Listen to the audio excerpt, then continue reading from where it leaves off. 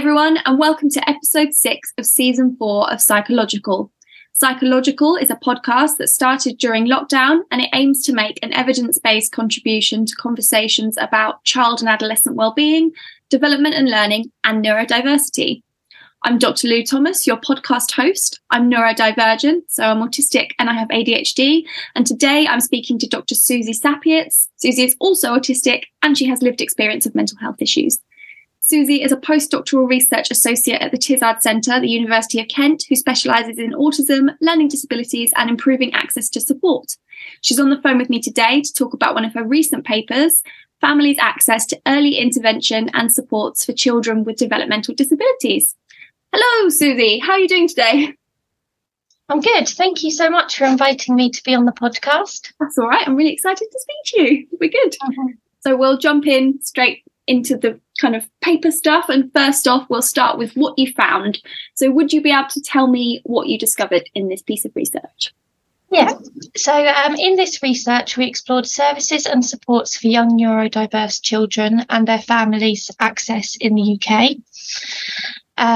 So we found that neurodiverse children and their families access support from a range of different professionals and services across education, health and social care, but there was lots of variation in their experiences of access to support. Okay. So some of the key findings, supports accessed the most were paediatricians, speech and language therapists and GPs. Mm-hmm. And 75% of parents reported an unmet need for support from one or more professionals. And the most common professionals they wanted support from were occupational therapists, educational psychologists, and professionals from the team that assess special educational needs. Mm-hmm. Okay. And mental health professionals, social workers and professionals that assess special educational needs were also rated the least easy to access by those who had accessed them. Yeah, okay. And parents also told us what made access to support easy or difficult for their family and neurodiverse child. And many said that limited capacity of services, such as long waiting lists and limited funding, made accessing support difficult. And in contrast, contact with professionals that were supportive and knowledgeable was reported by most as helping their family access support. Perfect. Yeah, that's quite a lot of findings, isn't it, from one paper? Yeah, yeah. It's hard to trickle them down into just a few key things. Yeah, it's a very diverse topic. Yeah, it is. Yeah, what motivated you to study the topic as well? Well, as you know, neurodivergence includes things like autism, learning disabilities, developmental delays, ADHD, and so on. So although they're diverse, they often share common characteristics such as difficulties or differences related to general development, cognitive and adaptive skills, communication, interaction, motor coordination, sensory perception, and sleep. Mm-hmm. And unfortunately, neurodiverse children and their families also experience a range of physical health, mental health and social inequalities. Mm-hmm.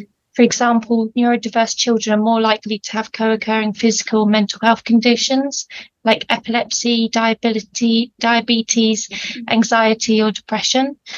And they're also more likely to be subjected to restrictive interventions, such as being physically restrained by others, secluded, or being given an appropriate medication, often in response to behaviours that others find challenging, like self-injury, aggression, or running away. Mm-hmm. And parents of neurodiverse children are also more likely to be stressed and have mental health problems. And research has found that many families have psychological trauma just because of the difficulties they've had accessing support for their child.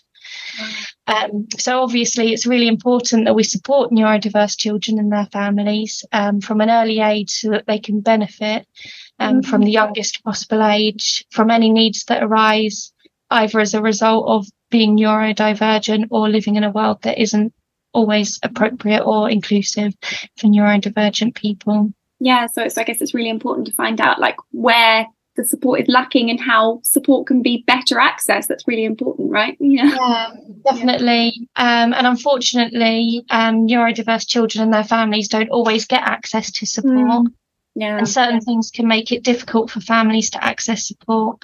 Yeah. And before we did this study, we didn't know what support families in the UK were currently accessing, if they had unmet needs, and what sort of things helped or made it difficult for them to get access to support. And so obviously knowing this is really important, because we can use it to improve the support that's provided and help people access support from an earlier. Yeah, kind of building upon the knowledge that you've got already about what's going right and what's going wrong is important baseline knowledge, which is really good. Yeah. How did you do the study? So we created a survey to ask parents about their family's experience of accessing support for their neurodiverse child. Mm-hmm. So we asked about their access to a range of professionals and services, and also support programs. Mm-hmm. Their unmet need for support, their ease of access to support, and things that had made it difficult or easier to access support. So we posted the survey on social media and also sent it to lots of organisations that work with families of neurodiverse children, such as charities and schools. Yeah. And it took around 30 minutes for people to complete, and was available online or a physical copy that was sent in the post based on the preference. Yeah.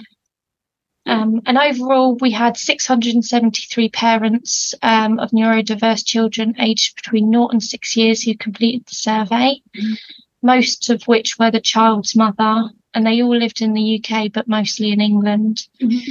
Okay. Among the children, the most common neurodivergence was autism, also special educational needs, learning disability, and developmental delay. And they were all at different stages of identification. So some had been diagnosed, whereas others were being assessed or on a wait list for assessment. And more than half of the children also had a physical health condition, such as a mobility problem, visual impairment, hearing impairment, or epilepsy. Did you look at whether there were kind of like differences in how easy it was for people to access to support, like depending on where they were in the pathway, like what point of diagnosis they were at? Did you look into that as well? We didn't at this point in this study, but in a subsequent study we did look into if having received a diagnosis helped access support. Yeah, or hope it did. You never know. Yeah, okay, that's really interesting. Yeah, how did you analyse the data, all that data that you got out? That's a lot of data, it sounds like you had for all those people. Yeah, we had, very, very in-depth data.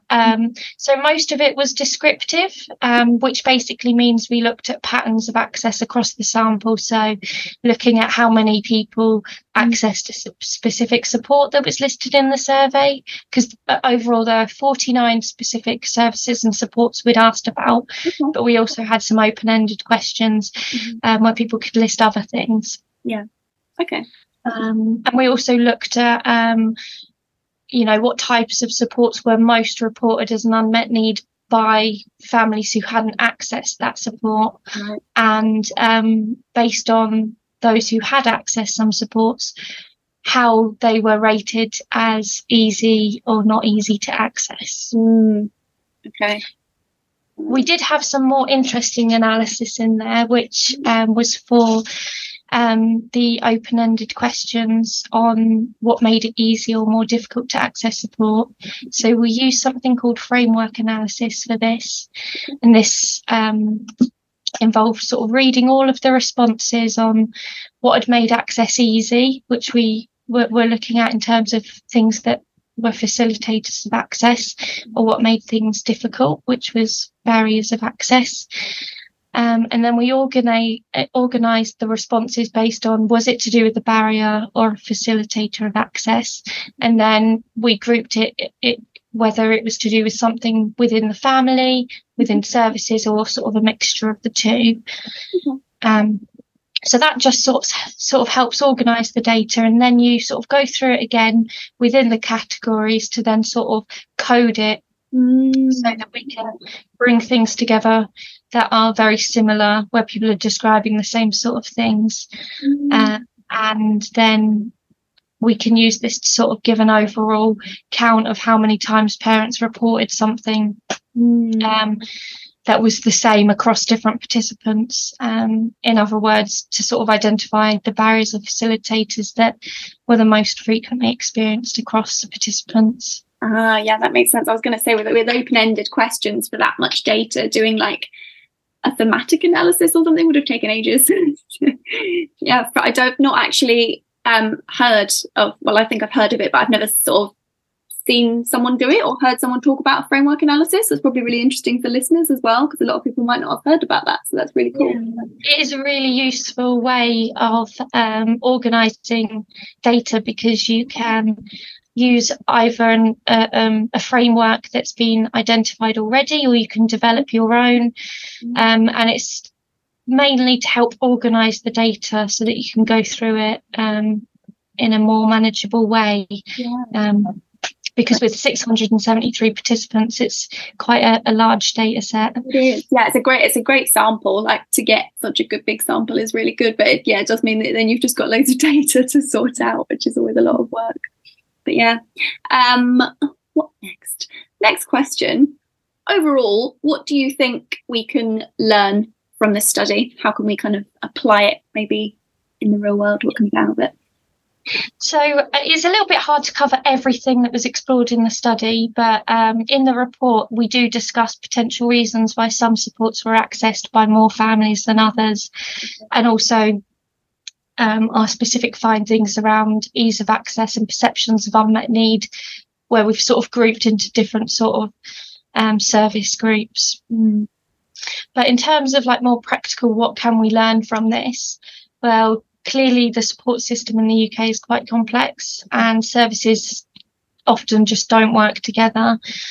And so access is therefore not straightforward, and families find it difficult, often having to sort of like fight to access support that their child is legally entitled to. And that obviously raises concerns about equity if access is based on the parent's ability to advocate for support. So practical things for parents, I guess the key take-home messages for them is to connect with other parents and seek support from family or friends, as this helped those in our study access support, either from sharing information or giving, practical support. Another thing was having knowledge on services and government legislation helped. And there are quite a few charities out there that can provide information and support to help families with this. For example, Cerebra have a toolkit that's available online called Accessing Public Services that could be useful to help equip families for the fight. Nice. Yeah, it's a fight. Yeah. In terms of things for professionals, a few things they could do is improving their engagement styles, listening to families, referring them for support, sharing information on what services are available and how they can access them, and also connecting with other professionals and services to provide sort of more joined up support. Yeah. But unfortunately, it's clear that a wider system change is needed. So things like simplifying our processes to access support, coordinating services, examining what service coverage we have, and requirements people need to get services to ensure that there aren't people who are falling through the gaps, and ultimately increasing government investment in early support services. Policy and public health has quite a lot to do in terms of making sure these unmet needs don't continue. But yeah, I mean, research like this is really important to inform things like that as well, because they kind of do need evidence of how things are potentially going wrong or what things can be better and how people feel about the services that they're accessing in order to be actually be able to make those changes. So it is really important research. Yeah, definitely. Yeah, because we can't improve access if there is inadequate capacity of services to support all neurodiverse children and their families. So that's something we need to fight. Yes. Fight. Definitely. So where are you going with this research next? Have you got plans to continue on with this same line of research to further the project? So after this study, we actually completed another study using the same data set where we explored factors that were associated with access or non-access to support. Mm-hmm. So in this one, we used multiple regression models where we fitted data from the sample based on various different variables, and just sort of looked at what was independently significant at predicting outcomes of access, non-access, and unmet need. That sounds very interesting. We found that multiple factors influenced access to support, and hopefully the results of that will be published soon, which will help us with the fight to get government to sort of change the way support is provided, and to make sure that we don't have disparities in access based on different factors. I'm really looking forward to reading that one as well. I mean, I guess it'll be quite sobering reading, but I'm really looking forward to reading that paper. So definitely, if it's still around, tweet it out when it's about. I don't know what's happening with Twitter, but hopefully it'll still be about, so you can tweet the paper. We'll see how that goes. And yeah, that was really interesting. Thank you so much for talking to me about the paper. I really enjoyed hearing about it. I'm sure the listeners will enjoy hearing about it too. Final question, sort of moving on from the paper related questions now. The last one that I ask everyone is, there's probably some early career researchers and students that are listening in. So do you have any advice, or is there anything that you would like to say to them? Yeah, so I think this was part of my PhD research and something that I'm quite interested in personally. So what I would say is, if you're going to be doing research, try and do it on something that you're really interested in. As doing research can be quite a long process, and there can be quite a few challenges along the way. Things like designing the survey, recruiting enough participants, and analysing the data.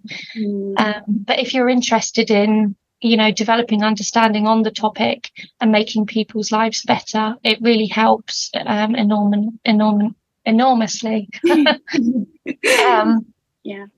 So I'm neurodivergent, and I've got neurodivergent siblings, and I've also worked with neurodiverse children who didn't get access to appropriate support when they were young.